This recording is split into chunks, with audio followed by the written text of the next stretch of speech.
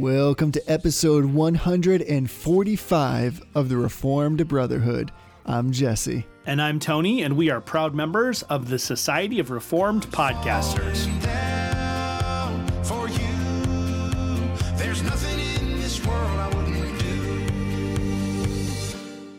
Hey, brother.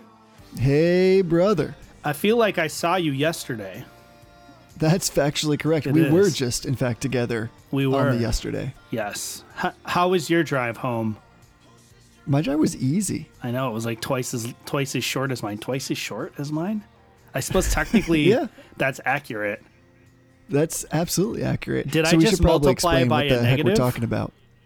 I think I just multiplied by a negative. Is that what just happened? Yeah, you can multiply by a negative. That's great. All right. Then welcome to the Reformed Mathcast. Well, why don't we go straight into affirmations and denials, because it ties into what I'm affirming. Wait, do we want to even explain what we were just talking about there? No, we can explain it as part of my affirmation. Oh, okay. Sorry. Go ahead. Hit me with your affirmation. So I am affirming a little town in New Jersey called Ocean Grove. And so Jesse and I, as we do each year, we, along with our families, we travel to a undisclosed until hereafter location, and we hang out on the beach, and we read a lot of books, and we drink some malted beverages, and we just enjoy each other's company and rest. And I'm affirming Ocean Grove for one particular reason that it blew my mind. So Ocean Grove started as a revivalistic tent camp meeting, like a camp preaching meeting. So they used to do these camp meetings where they would have a tent set up, and it would be a bunch of preachers, and people would kind of like come from all around to hear a bunch of preaching, and then they would disperse back to their homes after the camp meeting was over. And so what happened is eventually this town just kind of built up. They had so many camp meetings going on, they built a permanent structure called the Great Auditorium. And all these tents sort of like became permanent fixtures around the Great Auditorium. So fast forward to today, 150 years later, and there is an entire town where all of the property is owned by the Ocean Grove Camp Meeting Association, which is a evangelical, like legitimately evangelical Christian organization, and they own all of the land in the town. If you want to buy a home or run a business, you have to lease the land, lease the property from the town. And so they still have certain Christian, I don't want to call them hangovers because they're being implemented out of actual Christian principles by Christians, but they have certain Christian principles that are still in force in the town that are still there. And it's really cool because, you know, you're walking to the beach, and if you go out in the morning, it's not uncommon for you to walk past a pavilion with a group of people and an acoustic guitar singing worship songs. And it's not uncommon for there to be all these little Christian like Bible studies that crop up all throughout the week. So it was just a really cool experience. It's probably the only like legitimately Christian community that I can think of. Now it's not that all of the people in the community are Christians, but the people who are kind of running the community in terms of like the local, it's not really a local government, but the people who have like all of the regulations and sort of come up with how the town is going to work, all the events, are legitimately evangelical Christians, particularly kind of a Methodist stripe, but it was just a really cool experience. Give us that tagline for that town. Drop it on us. The tagline for the town is God's square mile on earth. And it really is. It's just this little tiny town. But like, for example, they don't allow you to be on the beach before noon on the Lord's Day.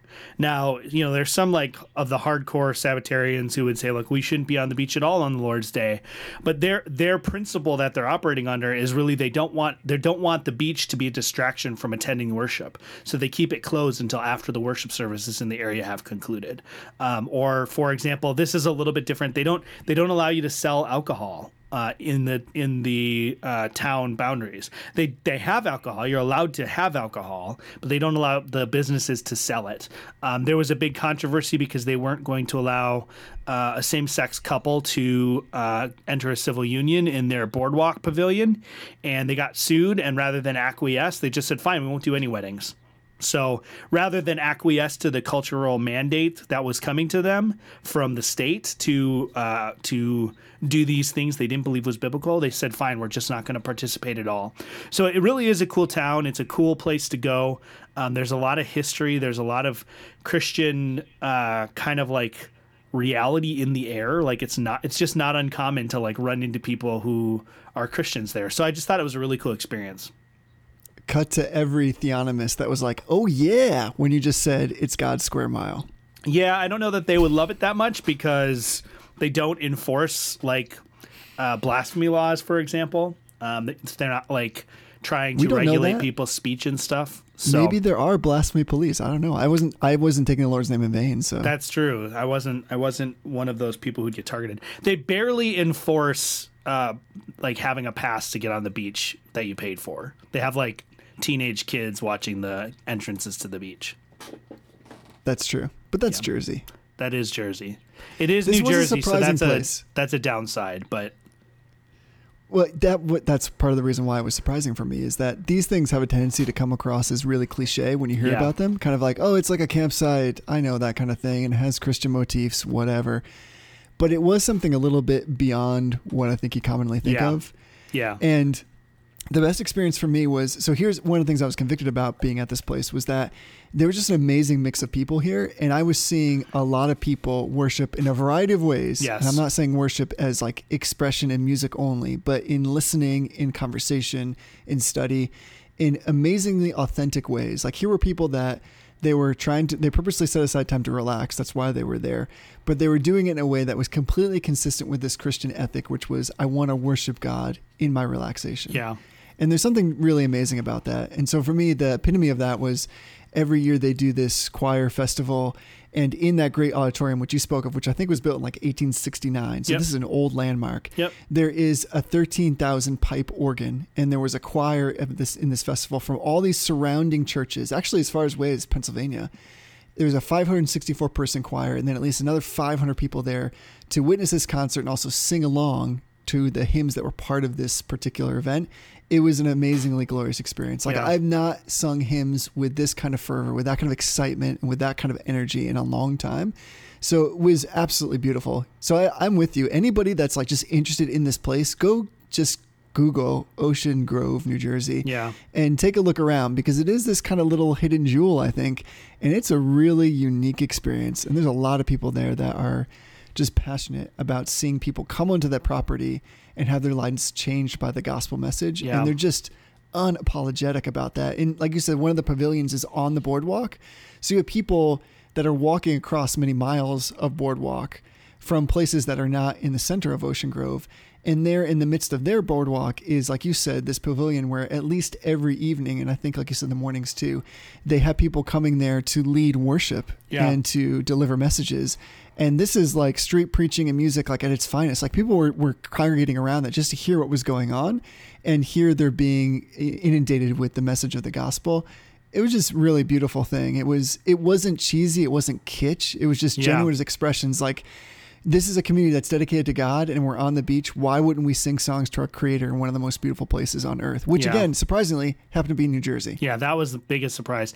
I mean, I think what's hard when you look at the website or like when someone tells you about it, you sort of get this feeling, you think of like a Christian community and you think of like a Christian bookstore. Like it's just a bookstore that's kind of like painted over with Christian themes. That is really not at all what I experienced. It's actually kind of hard to put into words that don't sound like overly flowery, but it really is this genuine community because of the sort of blue laws that are still on the books there, things like not going out on the beach on the Lord's Day in the morning, not being able to purchase alcohol. Because of those things, the kind of people that are drawn to this community are evangelical Christians. So even though like there are businesses, like there was a weird business in town that was like basically like a Buddhism shop. But even though there's those little variances, the people that are vacationing and traveling in Ocean Grove are by and large evangelical Christians. So even I noticed, like you and I went walking with your wife one night, and like the minute you cross over into the next town, which was Bradley Beach, people stopped saying hello to us. Like, did you notice that? Like when you walk different. South or north towards Asbury Park, which is like, it's funny because it's like all of the vices that you avoid in Ocean Grove. Like the second you cross over into Asbury Park, it's like casinos and bars and like women walking around in like skimpy clothes. And the second you cross over onto that part of the boardwalk, people stop saying hello to you. Like it stops being this friendly, cordial community. So it really is hard to explain. So if you're in the market for a new vacationing place and you're trying to check something out, seriously check it out, because this is the kind of thing that I think Christians should foster, this kind of community. Like I'm not one of those people that really thinks like Christians should buy up a bunch of land and try to create this Christian utopia. But this community really did develop in sort of an organic way that doesn't really foster itself to a lot of the same errors that happen when Christians try to like make this happen. So I would really encourage you just to check it out and see what God is doing in that community. Like it's really clear that God is doing some amazing things in that little square mile on earth. I'm just going to say two more things about it so that we don't sound like they've sponsored the podcast, which if somebody's listening from the Camp Meeting Association, hit us up. We'd be happy to sponsor. So the first thing is that one of the things I found really nice about it was that there was a lot of programmatic stuff going on, but again, it wasn't corny, and all kinds of different things from music to Bible study to teaching, all kinds of stuff. I think that was great. And it was really just wonderfully authentic, and organic is the right word. There's just people there that are just wanting to worship. And because of that, what I found super surprising, and I'm a little bit ashamed to admit this was the first vacation for me in a long time where it was rest body, but rest spiritually as well. I got to be fed in some really unique ways that I didn't anticipate. And that was so wonderfully refreshing in ways that I couldn't even have anticipated. So it was a great blessing. I think that's why doing a vacation like this is worth it and is something that everybody should look into. And the second thing is because of like the weird, so can we just say that God has a thing for tents, and it's kind of his jam in a lot of ways. And so because this started out like the Great Auditorium was apparently a tent and people gathered in their tent and, Jonathan Edwards style, like, yay, tents.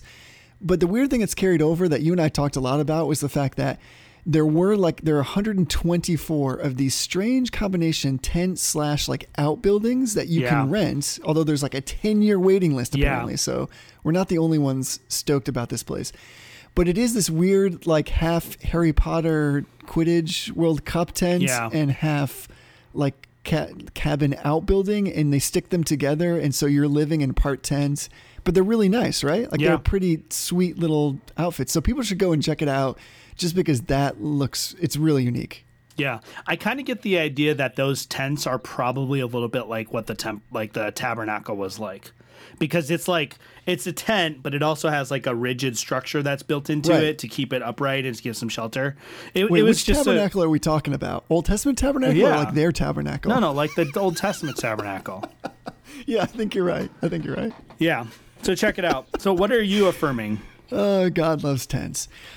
I'm affirming something that I wore while we were on vacation a lot, and that is if you're looking for a relatively inexpensive but sweet pair of sunglasses, I'm going to recommend sunglasses made by a company called Goodr. It's spelled Goodr. There's no E. And these are sunglasses I think that were originally made particularly for people who are doing some kind of athletic activity because they're light and they don't bounce around in your face, but they're just great glasses, and they start at $25 and they're stylish and they have super sweet names. So for instance, like my wife has a pair that's all black. It's got like blue polarized lenses, and they're called Mick and Keith's Midnight Ramble. Okay. Or there's ones that are silver called like Silverback Squat Mobility. There's Vincent's Absinthe Night Terrors. I used to buy Yetis, like an amazing amount of glasses. So if you just go to goodr.com, they're really sweet glasses, really inexpensive, and they're high quality.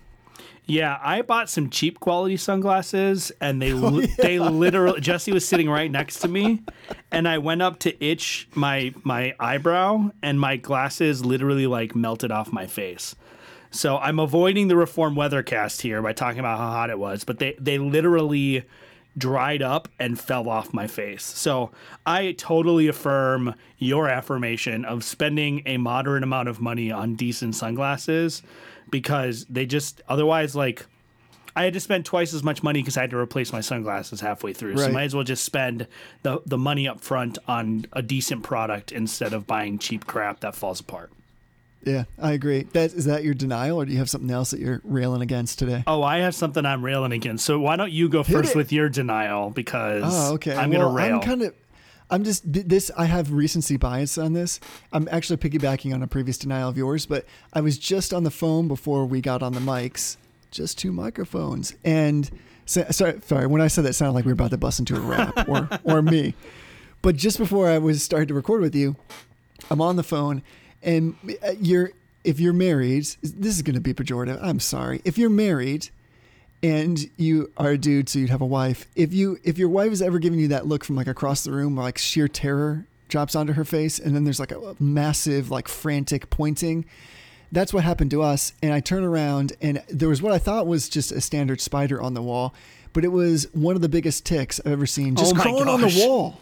It was a tick that was as big as you thought. It was big enough that you thought it was a spider? Yeah. This was like Fat Joe tick. Like it was crazy big, which is a good sign because you can see it. But I was more freaked out that I was like, why is it on the wall at head level? What is it doing? How did it get into the house? Why did it get to that kind of elevation? So once again, consistent denial on this podcast against ticks. What are they doing? Why are they doing it? Get out of my house. That is pretty scary that it's at head level because they don't climb normally. Yeah, freaky. So I'm just piggybacking on that. So I'm more interested to hear about your denial, though. Let's get to that because it sounds exciting. Yeah. So what I'm denying, maybe it's a little bit meta. I'm denying not reading things carefully. So as Christians, we should examine all things and compare them to the light of Scripture. And what I've noticed is I'm going to pull out 2 figures here that I think it's particularly prominent with. But there's this tendency that happens in Christian circles, and particularly Reformed circles, but I'm sure it's not unique to Reformed circles, where some figure says something or contributes something that is particularly insightful, or maybe even just seems particularly insightful. And what happens then is people kind of get enamored. This ties into like that celebritism that we've kind of railed a little bit against.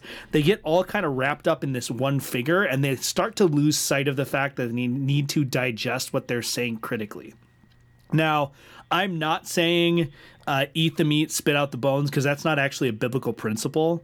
The biblical principle is test all things and hold fast to what is good. And the very next verse says have nothing to do with false teachers. So that's not to say that we can't take insights from somebody who makes mistakes, but there gets to be a certain point where we have to say this is not acceptable anymore. This person is no longer an acceptable person to glean insights from.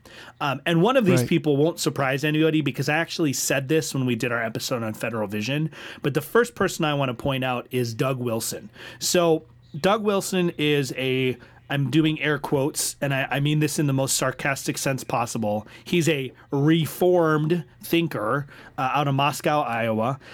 The reason I say he's not reformed is because he holds to a form of justification by works. He holds to a form of baptismal regeneration. He believes that you should give infants who've been baptized communion. He holds all sorts of crazy views about the Trinity. And this is an indictment on me. An article that I quote frequently actually has a Christological error embedded in it as well that I never even picked up on. So the first thing I want to point out, so we talked about Doug Wilson when we talked about gender complementarianism or gender parity. We talked about him when we talked about the Federal Vision, about eternal functional subordination. So we've talked about him in critical ways in a lot of ways. So I came across this quote by him the other day. It's from a book called Mere Fundamentalism. So I'm admittedly engaging this with no context because I haven't read the book and there's nothing else supplied. But this is on his website, and he's the one that quoted this without any context. So what it says is, he is the eternal Father. Obviously, he's referring to the Father. It says, because we believe in him, this means that we believe that fatherhood is the ultimate font of all things, the ultimate reality. Well, if we're reading that critically and carefully and we're comparing it to Scripture, what does that mean? It means that the Son and the Spirit are not the ultimate reality. They are not the font of all things. So by elevating the Father in for him in eternal functional subordination, even though he doesn't like that term. By elevating the Father over the Son and the Spirit, he has robbed the Son and the Spirit of their status as creator of the universe and sovereign over all things.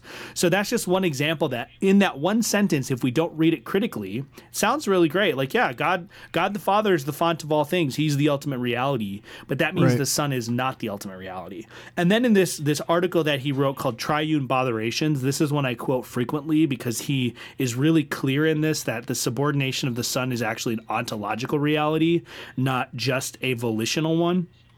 But embedded in this, he's trying to sort of like defend his view. And he's saying he agrees with Liam Gallagher that the Son didn't wrestle with the will of his Father prior to the incarnation. So one of the criticisms that people make of EFS is that it postulates this discordance of wills between the Father and the Son ad intra in the Trinity. But then the very next sentence he says, the experience of submission in the Garden of Gethsemane was incarnational and ad extra. Great, with you there. And he says, I would agree that there was no turmoil in heaven prior to the incarnation. The eternal Word did not wrestle to submit as the incarnate Word in the garden. Now, when we compare that to Scripture, and we've said this before, the Garden of Gethsemane is a very difficult text to interpret. But what does Jesus say about his perspective on the Father's will? He says that it is his meat to do the Father's will. It's literally the thing that brings him the most joy. And so in order to defend his errant version of the Trinity, he's now here saying that the Son in the Garden of Eden struggled or wrestled to submit to the Father. Well, what is it other than sin to say that the Son was hesitant or had difficulty in submitting to the Father? Where could that have possibly come from if not from a sin nature? So right there, he tosses out the righteousness of Christ without even realizing it. And this is where it becomes a problem, is that Doug Wilson is probably the most famous for his cultural commentary. So he says some very witty things and at times some very insightful things about the status of our culture, about how we should respond to our culture.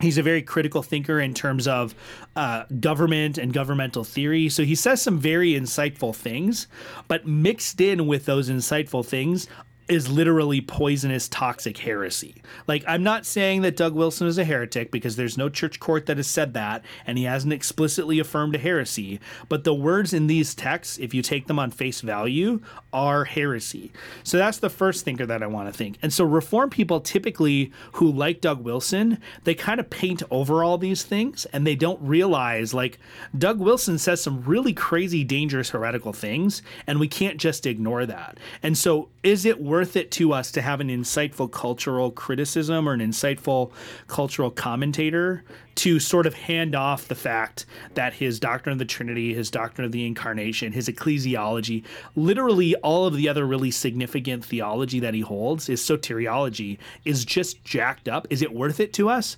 I would argue it shouldn't be.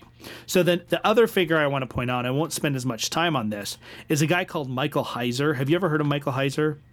Sure.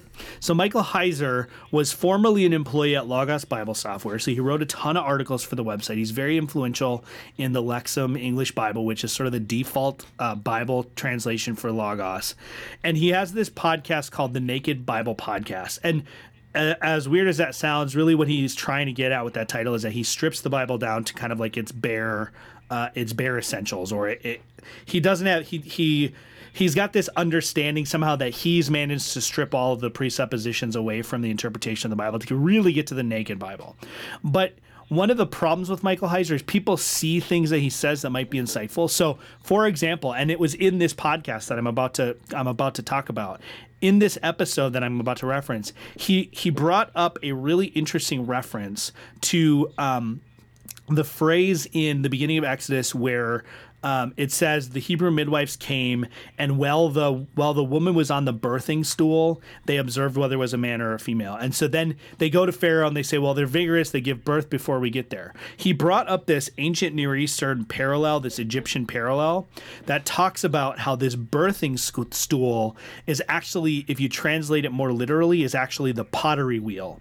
And so he talks about how in the old Egyptian language, they talked about a baby still being on the pottery wheel to mean that it was still in utero, it was still in the womb. And so he argues that the midwives were being sent by Pharaoh to use Egyptian mystical arts to determine the gender of a child prior to birth, and then abort the child if it was a male, and allow the child to be born if it was a female. And so their explanation to Pharaoh that, well, the Hebrew women are vigorous and they already gave birth by the time we got there, suddenly makes sense, because if he was just saying go murder all the children, what does it matter if they had, it's not a valid explanation. So I say that to say he has some insightful things to say, because he is an expert in ancient Near Eastern parallel. But here's the problem. On that same podcast, if you listen starting at about 57 minutes, he says this, and I quote, he tells this story about he was the only person to interview at Logos. He kind of like stumbled upon the job, and he tells it, and he uses it as an example of God's providence. And he says this here, quote, "If I attribute divine activity to a series of events, what I'm doing is taking a series of events and mythicizing them. I'm assigning a divine role to things that really happened. Folks, those things," he's talking about the Exodus, "those things happened. It's still history. What I'm suggesting is when we look at the Bible, look at a book like the Bible, we have writers that theologize things." And then he goes on to say, "Now I may get to heaven and God may tell me, you know what that reconstruction of what happened that day, that other thing, that was something else. I might get corrected on how I parse that. And here's where it gets dangerous. When we have the Bible, that is what the biblical writers doing. These things happened. The way they tell the story, okay, they may not be connecting the dots the way God would connect them." And then he says, "I think the Bible is a little more reliable than my retelling of how I got my job." So what he's saying here is that the biblical writers are reflecting on God's acts in history, right? So they're reflecting on real history, but then maybe they didn't draw the right conclusions about how God was actually operating in history. Well, that's a flat out denial of biblical infallibility. And so people trip all over themselves because they love Michael Heiser, because he's got this seemingly endless knowledge of ancient Near Eastern history and parallels, and so he's able to draw some of this meaning out of the text that maybe legitimately we've lost because we don't have that knowledge. But when you get down to it, he's treating the Bible, he's treating the Old Testament text as a possibly errant reflection of the Israelite people. That, and this is an exaggeration, but this is his words, that may be a little bit more reliable than his telling of the providential acts in history. So he's denying infallibility, like straight up he's denying infallibility. So we have to be careful, and so I'm denying people not reading sources critically. Just because someone says something good, even if it's really, really good, does not mean that they are automatically a good teacher. And this translates to people like Wayne Grudem, Owen Strachan, Doug Wilson, as we said, John Piper, John MacArthur. Like, there's all these figures that say really good things, but a lot of times they say really bad things, and we need to be critical and never shut off that critical faculty that we're engaged in when we're reading these things, and always compare them to the Word of God. All right. Well, this has been a great episode. Sorry, I'm all like lit up. Mike Heiser also just published this episode that was like, the Old Testament is not all about Jesus. And I'm like, Jesus literally says that the Old Testament is all about Jesus. So like, I'm going to trust Jesus more than I'm going to trust Michael Heiser. So there's been like 1,000 people who've responded to that article, so I'm not going to do it in depth, but he just has these really screwy things that he says. You really only took 2 breaths during that entire segment. Yeah. I know. I'm struggling not to comment on the weather, man, but I got to do it. It is like 90 degrees out, and it's probably like 105 degrees in this room. So like, if I just keel over, just take on the monologue, keep the episode going, and like text my wife to call the ambulance. I got you. No worries. I'll make sure we finish first before I send that text, but I appreciate it. You're wearing like a dress shirt and a bow tie still. Yeah, it's just been a crazy morning, but I felt like I wanted to dress up for you. I'm not even wearing pants. I mean, maybe you're not either. I don't know. I didn't expect we were going to get that real. Like, that's pulling back a lot of the curtain. I actually am wearing pants. That was just a punchline. Yeah. No, I know. But that would be great if you just lulled me in and I was like, oh, I'm not either. It's just business up top here. Party down below. And then I was like, I was just joking. And you're like, oh yeah, I was just joking too. Yeah, me too. All right. So Jesse, even though this is my topic, what are we talking about tonight? Do you know? I do. Well, I do know. I think I did until we started down that path.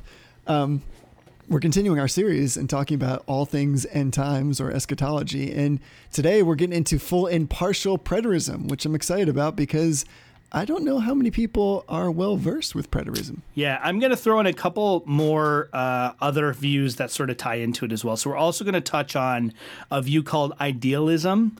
And we're going to touch very briefly, because I don't know much about this view other than what I've managed to scrape together in the last week or so, on a view called historicism. So, yes. So preterism is a view which basically says, and this is why it's apropos to put it sort of in the middle of our episodes. So last time we did Eschatology Cast, we talked about premillennialism and dispensational premillennialism. And next time we're going to talk about amillennialism and postmillennialism. And so idealism is a little bit of a different animal, but preterism, partial preterism, fits nicely between those two because what partial preterism does is it interprets the events recorded, particularly in the book of Revelation, but also some of the other prophetic books, as literal history that may or may not have a symbolic flavor to it. And the reason it fits well to go between the two is because premillennialists interpret the book of Revelation as literal history that may or may not have some symbolic events, but from the vantage point of where we sit now, like me and you in 2019, most of those things, if not all of those things, are still in the future. They still are yet to happen. So when we read about the locusts attacking people and people wishing they could die and asking for the mountains to crawl down on them, the difference between a premillennialist and an amillennialist or a postmillennialist is not necessarily that we may interpret that symbolically or figuratively. We might interpret it to be some sort of symbolism. We might interpret it to be some sort of historical event. We may interpret it to be very literal. We might think there really are going to be locusts coming. But the difference is that a preterist interprets that as though from the vantage point we're in now, currently, not the writer of the text, but the current perspective we're in now, most of those events have already happened. So both of us agree that from the vantage point of the author, which I would say is John the Apostle, I think you're probably in the same spot as I am. From the vantage point of the author, those events are future events.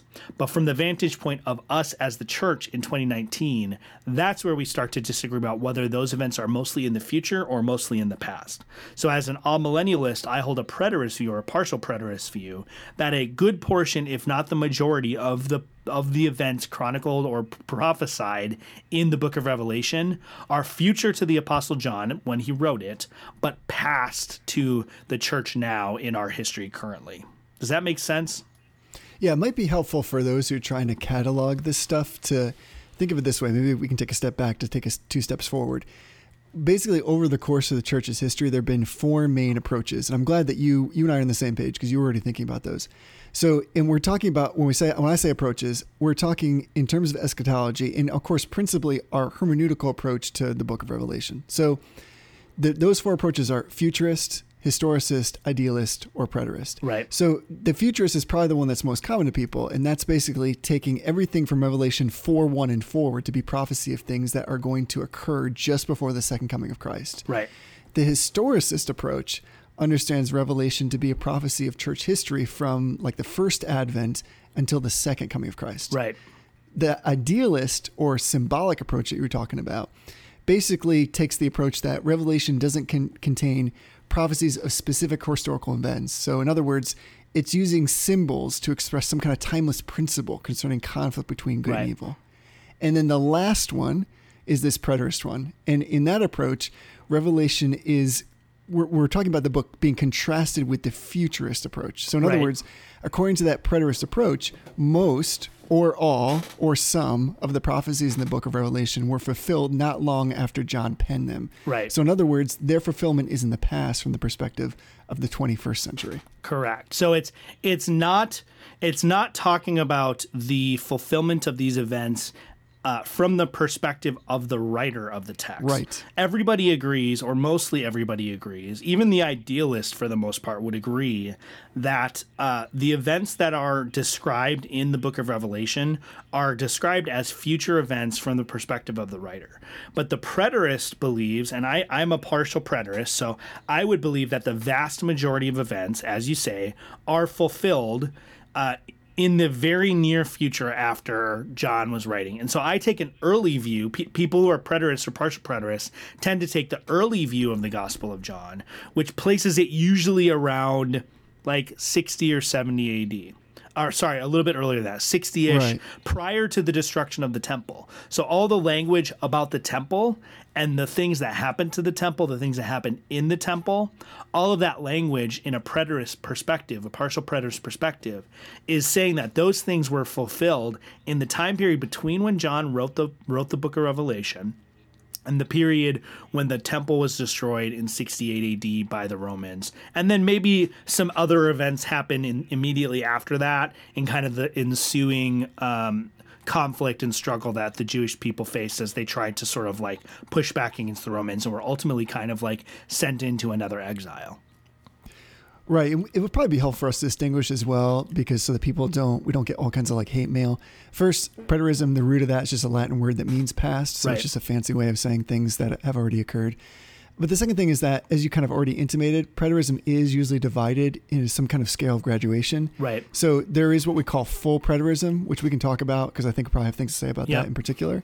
Sometimes called consistent or hyper preterism. Anytime you get hyper in front of a verb is usually not a particularly good thing, but sometimes full preterism is called hyper preterism. Right. And then partial preterism, what you're talking about. And so that moderate view or the partial preterist view, that's very common in theological circles. In fact, like R.C. Sproul Right. spoke at length about his views of partial preterism. And basically, I would encapsulate that by saying those that hold that view, while they believe the literal resurrection, second coming of Jesus are yet in the future, the other prophecies in Revelation and in Matthew 24 and 25, those have already been fulfilled Right. when Jerusalem fell to Rome in AD 70. So here's let's throw out an example of something that we might say falls into the partial preterist camp. And let's do something like simple, maybe simple. Depends on how we didn't talk about this, so see how you view this. But one of the things that I might throw into the partial preterism saying, well, this is something that I think has already been fulfilled. Just one simple thing would be, for instance, like the mark of the beast and Right. the having the mark of the beast to trade goods and services. I would say that is something that's already been fulfilled. That's funny for me because I work in finance. A lot of people all the time are being like, anytime any kind of new technology comes Yeah. in that transfers payments between people, they're always like, see, this is the mark of the beast is coming. You're not going to be able to trade. You can't be a Christian and have this thing.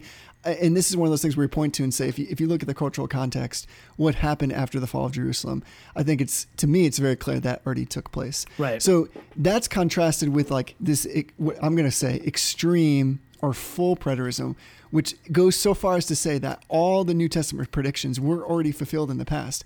And that would include those of the resurrection, the second coming. Right.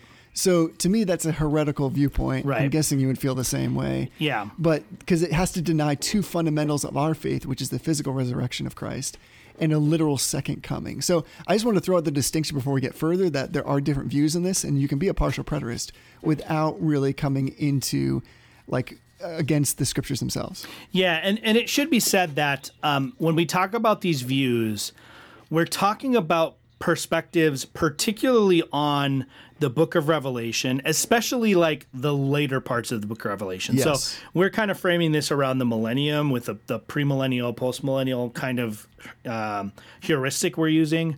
But it's possible to be a full preterist in reference to the book of Revelation and not be a heretic if you think that the prophecies of like the consummate resurrection and stuff, that those things have still yet to come, but that's not what the book of Revelation is talking about.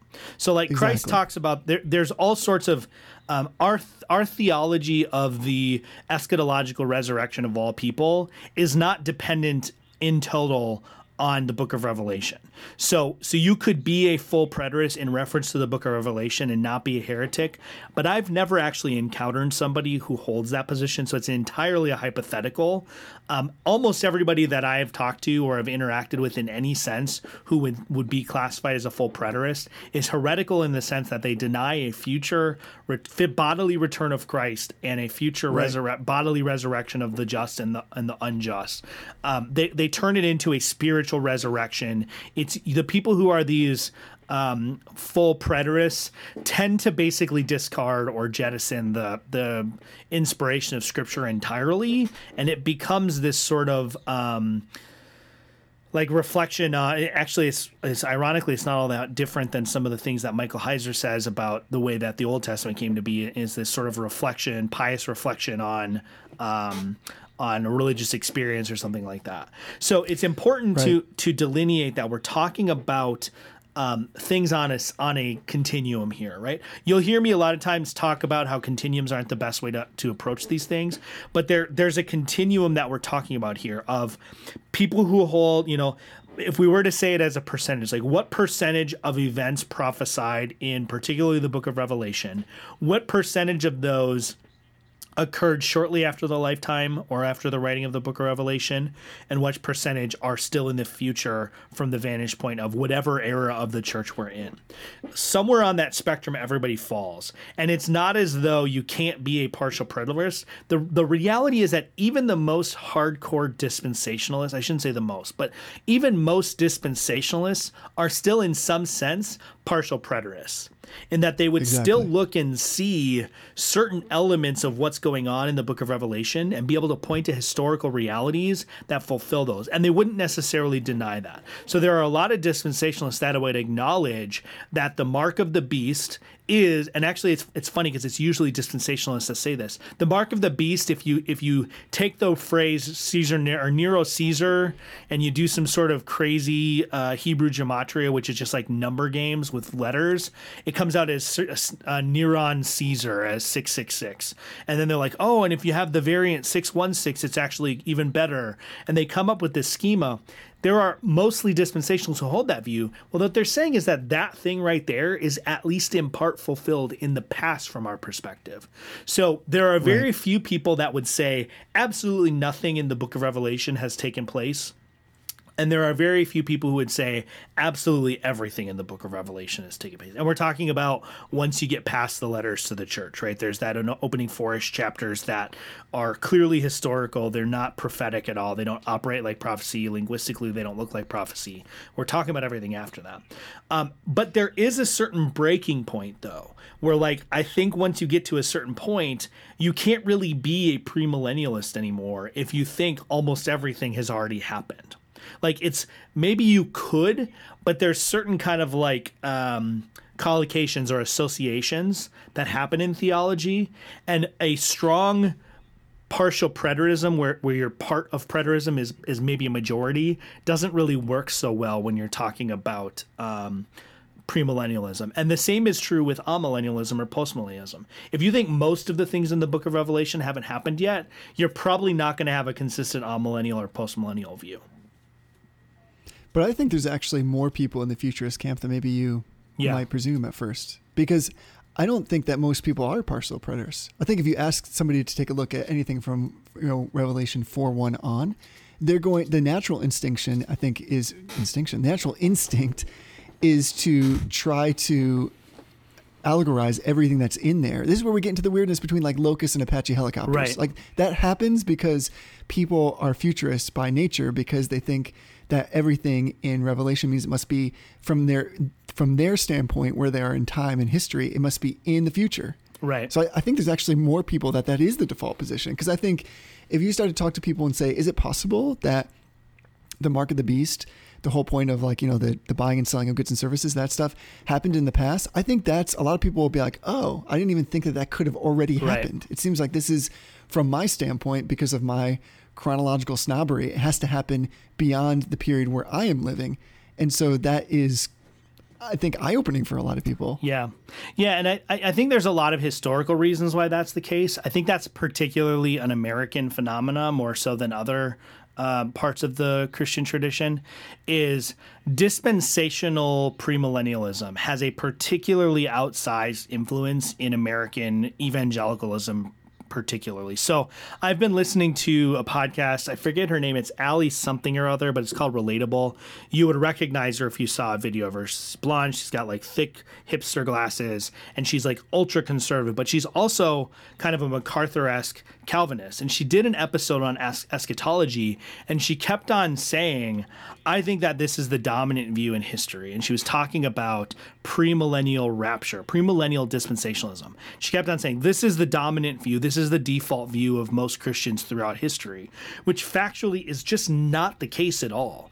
Premillennialism, maybe I could get behind saying that that's the dominant view, but premillennial dispensationalism is a view that didn't exist before like 1808 or something like that. It's a brand new theology on the scene, but because it's dispensationalism is probably one of the most genuinely American theologies that we have, or genuinely English speaking theologies that we have. Even like the Westminster tradition, which developed in a British context and English-speaking context, draws antecedents back into the continental Dutch and Swiss traditions and French traditions.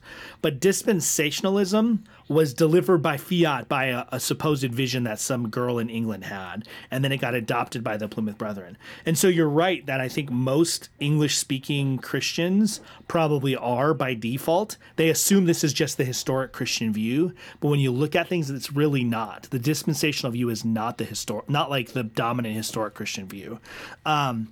So I just think we have to be careful about that. And you're right, like most people probably are futurists. And I think that's because, you know, you think about these things and you think about them in this fantastical kind of way. You look at these things and they're these fantastic things about beasts from the sea and fire raining down from heaven and silence in the sky and angels and demons and all this stuff, dragons and monsters and people getting swallowed up in the earth. And we go, well, that's not history. Like I've never seen any of that in the history books. So all of this stuff must be in the future. And that's where I think the idealist position actually gets a little bit of weight. How much experience do you have with the idealist position? I mean, just a little bit in the sense that because everything is, as you said, like so fantastical, there's a sense when you study Revelation, even from somebody that's instructing you and that has a fair amount of knowledge, there always has to be this, there's a mystery that's happening here that it's worthwhile to study and try to understand. And yet we know for certain that there's a lot that we cannot understand in its entirety. And so that can become such a weight that it becomes overwhelming that the tendency is just to say, rather than try to figure out what these things actually represent, let's just talk about the ideas that they probably could represent. And so I think idealism is also very common. Yeah, and this is one of those things. There's kind of a soft form of idealism, and then there's a hard form of idealism. And so the full preterist also tends to be a full or a hard idealist in that these things all happened in the past, and John, some of them would actually say these things are actually past experiences from the perspective of the writer, not just from the perspective of the reader now in 2019. And so then they would say that if they acknowledge Johannine authorship, which most of the time they don't, the person who's writing this is reflecting in like sometimes as late as like 150 AD, which is just ridiculous. Reflecting on the events of the destruction of the temple and the time up to when he's writing. And he's reflecting these. And the reason he chooses symbolic language is because he wants to make a statement about good and evil across history that's universal. So basically they're saying he takes the events that happened and he allegorizes them and turns them kind of into like Aesop's fables. But there's also a softer form of idealism. And this is the one that I think is probably more common. And actually you see some of this in Reformed writing, where the book of Revelation is telling you about this repeated ongoing cycle that's happening of the forces of evil coming against the church, at times the church losing ground and at other times the church gaining ground. But there's this sort of cycle that happens that will someday consummate into a final cycle. And so they have a mixture of this futurist view and this partial preterist view. And this is where you get people saying things like, well, the Antichrist is really a symbol for any any force that sets themselves up against the church. And so it could be the Roman Catholic papacy. It could be the forces of Islam as they invaded, Byzantium. It could be, the LGBTQ agenda. It was real popular in the 90s and early 2000s. It was Russia. It's China. Like, it's these forces that are opposed to God and what God wants to do. Right. And they culminate in these things. So that is not actually totally alien to Reformed exegesis, particularly on the Book of Revelation. You see a lot of that in Calvin. And that's where this historicist view happens. You actually have a fair representation of the historicist view in certain Reformed resources too, where they're saying, like, not only is some of this in the past and some of this in the future, but it's actually the entire church age compressed into 22 chapters. And so they would say, roughly in the midpoint of the book is the birth of Christ. Some of the stuff in the beginning of Revelation is actually prior to the church age, and then everything after is coming after Christ. And there's some of that in the Reformed tradition too. So I think what's important for us to recognize is that even someone who identifies themselves as a premillennialist or even a dispensational premillennialist is probably going to be influenced by an idealistic and a partial preterist perspective, even though they're like dominantly a futurist. And the same is true of a postmillennialist who's going to have some things that they acknowledge are going to happen in the future. It's like one of those radar maps, you know what I'm talking about, where they like you chart your rank on a particular axis and you have a bunch of them and it sort of builds this blob. And where the weight of the blob is shows you kind of like where your perspective is mostly. Most people, they would have a blob in one of the corners, but there are very few people that would have nothing that extends in sort of the opposite direction of what they're identifying themselves as. I think that's fair. I think the challenge for us in having this conversation is to encourage people to consider a partial preterist view, especially if you've just always thought this should be interpreted in idealism or with just a futurist perspective. And then, of course, just caution against an extreme amount of preterism that would teach that all of God's law was fulfilled in AD 70, which, I mean, that sounds really extreme, and it is. There are people, though, that are very convicted by that. Right. And of course, they're going to go to Jesus' Olivet Discourse and talk about him saying, before this generation passes away, all these things will take place. But the bottom line is, if you are full preterist, you're basically also a replacement theologian. Right. I mean, it's hard to get away from sense, that. Yeah.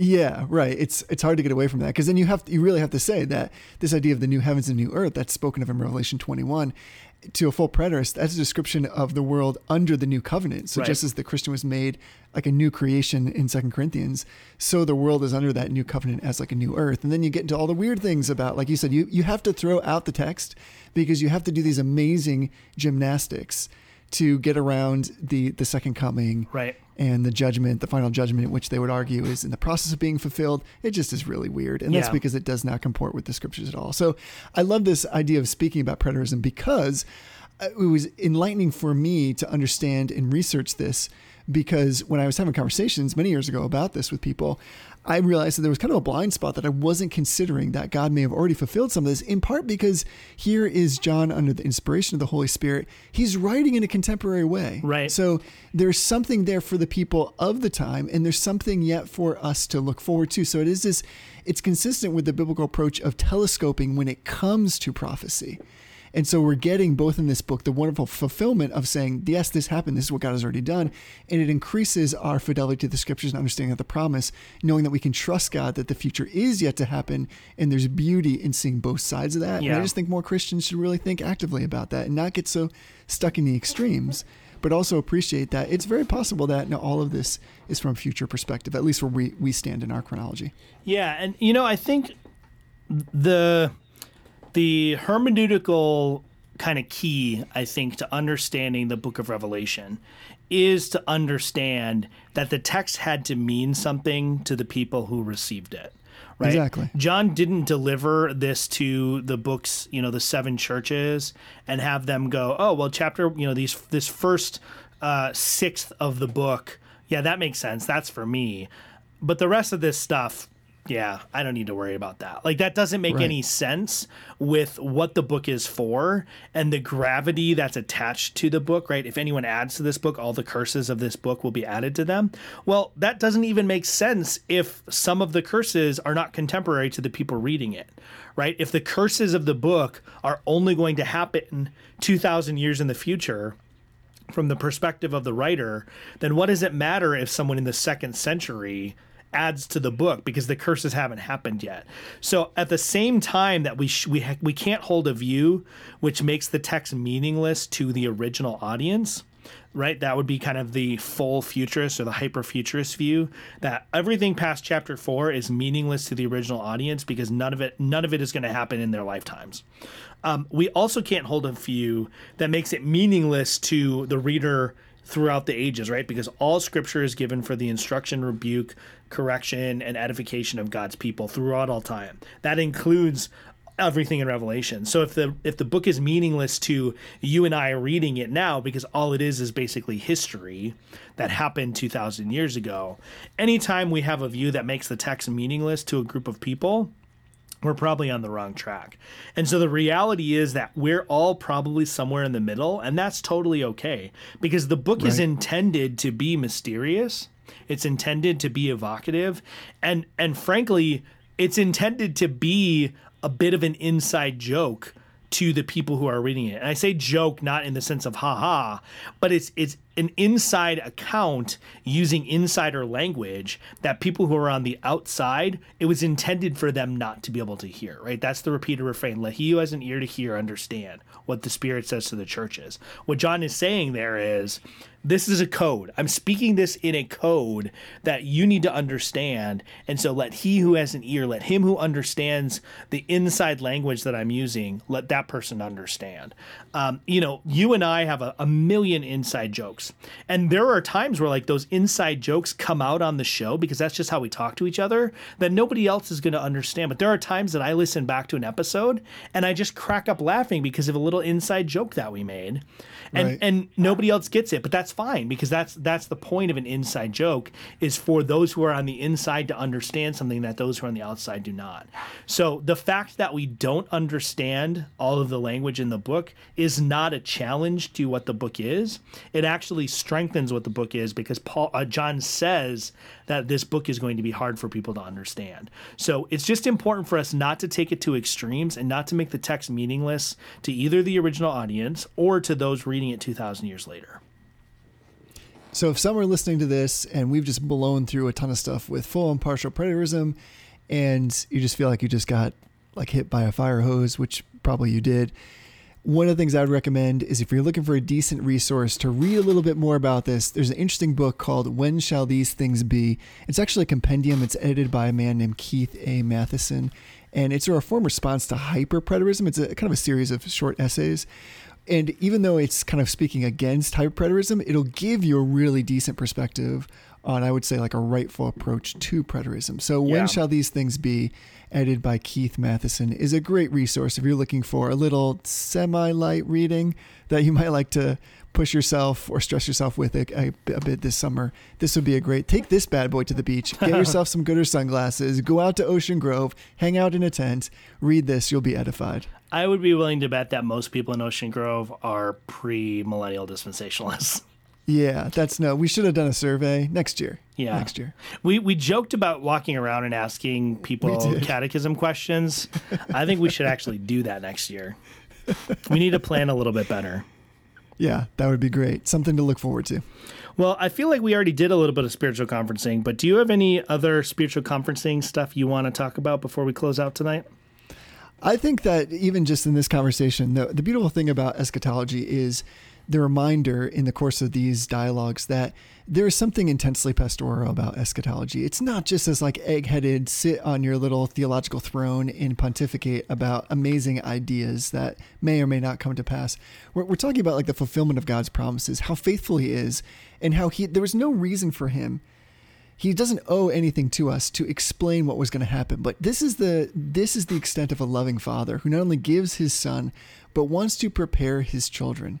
So when we just throw out the baby with the bathwater by saying, well, it's too difficult to understand, let's just allegorize it, or I don't even want to go do, sometimes the unfortunate thing is there are people who look at the book of Revelation and they become extreme to such a degree that they actually turn off other Christians because those people, all they want to do is talk about the end times.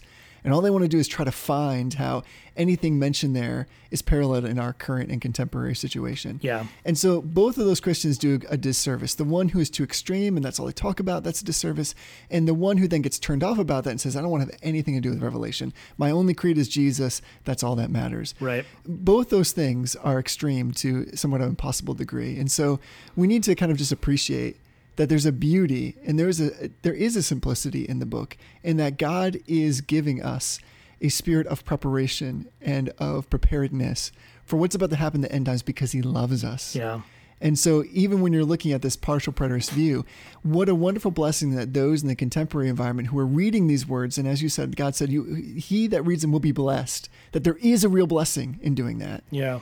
And that beyond that, those people are getting something for their contemporary environment where they're seeing that, yes, God foretold this and he's good. He prepared us away. And then for us, we can look back and say, see, partially this has been fulfilled and God was true to his word, which again propels us into doxology and into obedience, knowing that God will then fulfill the stuff that is yet in the future, and that though we may not understand it, we know that when we read all the way to the end of the book and we study it, God wins. Yeah.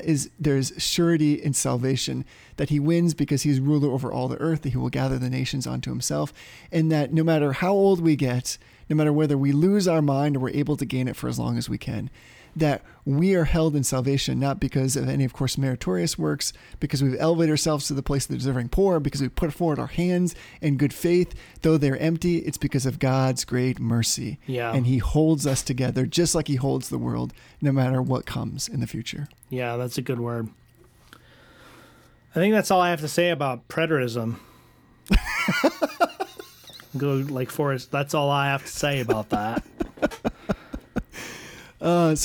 Since you've exhausted everything that you want to say, would you then now agree that this has become the definitive episode on preterism? It might be. I've never heard an episode where anyone actually talks about idealism or historicism, so this might be the definitive episode on those things. And that's always been really helpful for me. Like, I hope if there's one thing people take away, if they want to do a little bit of homework, those of you who are like the keeners or overachievers, and I'm sure that's probably 90% if you're still listening to us talk at this point, is thinking about your approach to Revelation in those 4 blocks, and your idea of like that kind of radar map that had 4 axes is helpful. And by thinking of the futurist, the historicist, the idealist, and the preterist, just look those terms up. I think it'll help you try to understand how you've been taught to think about the book and maybe what your default or normative approach hermeneutically is to Revelation. Just being a little bit of doing some self-discovery with that, I think, were really helpful to kind of solidifying your theology. And then, of course, when you're speaking with others, not that you're trying to box people into certain groups, but it'll help you understand where they're coming from so you can find points of entry to have more robust conversation. Yeah. And a little bit of warning to those, although I doubt we have a ton, to those who are premillennial dispensationalists. Looking into these views actually was what started my movement away from premillennial dispensationalism. So when I was in college, I took a course on the Book of Revelation. My senior thesis was on that. And before we started doing any Greek exegesis, we read a book called 4 Views on the Book of Revelation. And it basically laid out the idealist view and the partial preterist view and contrasted it with classical and progressive dispensationalism. So it didn't quite go into all the views, but it literally was just the act of recognizing that there are actually people out there who don't think that the Book of Revelation is like a cryptic version of the Book of Left Behind. Like, even just the fact that those people exist and that I have to grapple with their views made me start to question that sort of like Left Behind, Late Great Planet Earth complex, that way of looking at the Book of Revelation. So a word of caution is that you have to go into this choosing your resources wisely, right? Look up the people that are writing these books and make sure that they are reputable people, that you're not sliding into some weird heretical group, because the book of Revelation is another one of those things where like there's some really screwy stuff out there. You find some really, really messed up theology, and they come out of the woodwork to write about the book of Revelation, because it can become a bit of a wax nose. So whoever's pet project is to prove that such and such a dictator or such and such a figure is actually the Antichrist, the book of Revelation is where they go, because they can twist it to whatever they want because it's highly symbolic. So you have to be careful. But going into it with an open mind, there is a good chance that really thinking about these things is going to move you somewhere else on that radar map. So do that slowly, do it cautiously, do it with a scripture in your hand and a good Reformed commentary in the other hand. That's the other problem, is that most people don't ever write a commentary on Revelation because they think they're going to get to it and then they die and they never get to it. I'm talking to you, John Calvin. So just be careful. G.K. Beals, he's got a commentary on Revelation. He's got a sort of a shorter version of it. I don't remember the title off the top of my head. Those are excellent resources. There's a lot of good stuff out there. The ESV Expository Commentary series, their book, which has Revelation, is, I believe, released already. So there's some good resources out there, but just be careful what you're reading. Here's what you just said. Let me summarize it for everybody. What you just said was you laid down the gauntlet and said, just try to be premillennial dispensationalist after researching this stuff. Just try it. That's not really what I intended, but sure. Let's say that. That's what I heard you say. That's what I heard you say. Do I have your permission before we end this to do shameless plug? Let's do it. So if you want maybe something else to listen to that's a little bit on the lighter side, light as in like maybe a little bit less intensive than what we just did. And I mean, no disrespect by saying that. There is on the Fast God Stuff podcast, episode 26 is called How Does the World End? And it covers some of the stuff that we've just talked about, but it's a little bit lighter. It's only in 30 minutes and you can throw that in front of lots of people and then have a more robust conversation through this podcast. I'll add a little bit of a disclaimer to that. Jesse and Conrad did not actually practice divination in making that episode. I'm just going to say it. It sounds like they did, but it was just a clever sound effect, I think. You know, until you just said that, that never even crossed my mind. And now I'm thinking back and was like, wow, we really just ran up to the line on that one. Yeah, I will say that is probably, I'd say that's probably the best episode of Fast God Stuff that you guys have made. It was an excellent episode. I literally had to pull over in my car because I was crying so hard I had tears streaming down my face. So everybody should go check it out. It's very good. You can get that either from the Fast God Stuff website or from the Society of Reformed Podcasters website. It's available in both locations. It really is excellent. And it really does cover a lot of the same ground. And, you know, the strength of this sort of affinity radar map approach that we're talking about is that, you know, you can answer the skeptic who's saying, well, see, Jesus said that all these things were going to take place before this generation passed away. He must have been wrong, therefore he's not God. Like, you can answer those questions exegetically from the scripture by being a partial preterist. Like, you can say, well, part of what Jesus is saying, because he's a prophet, and prophets do this all the time, part of what he's saying was fulfilled in the immediate future, and part of it was fulfilled in the far future. You can look at the Old Testament prophets. They do that all the time. So why would we think then that an Old Testament prophet's going to have some things that are in the immediate fulfillment, right? Partial preterism, and in the future fulfillment, partial futurism.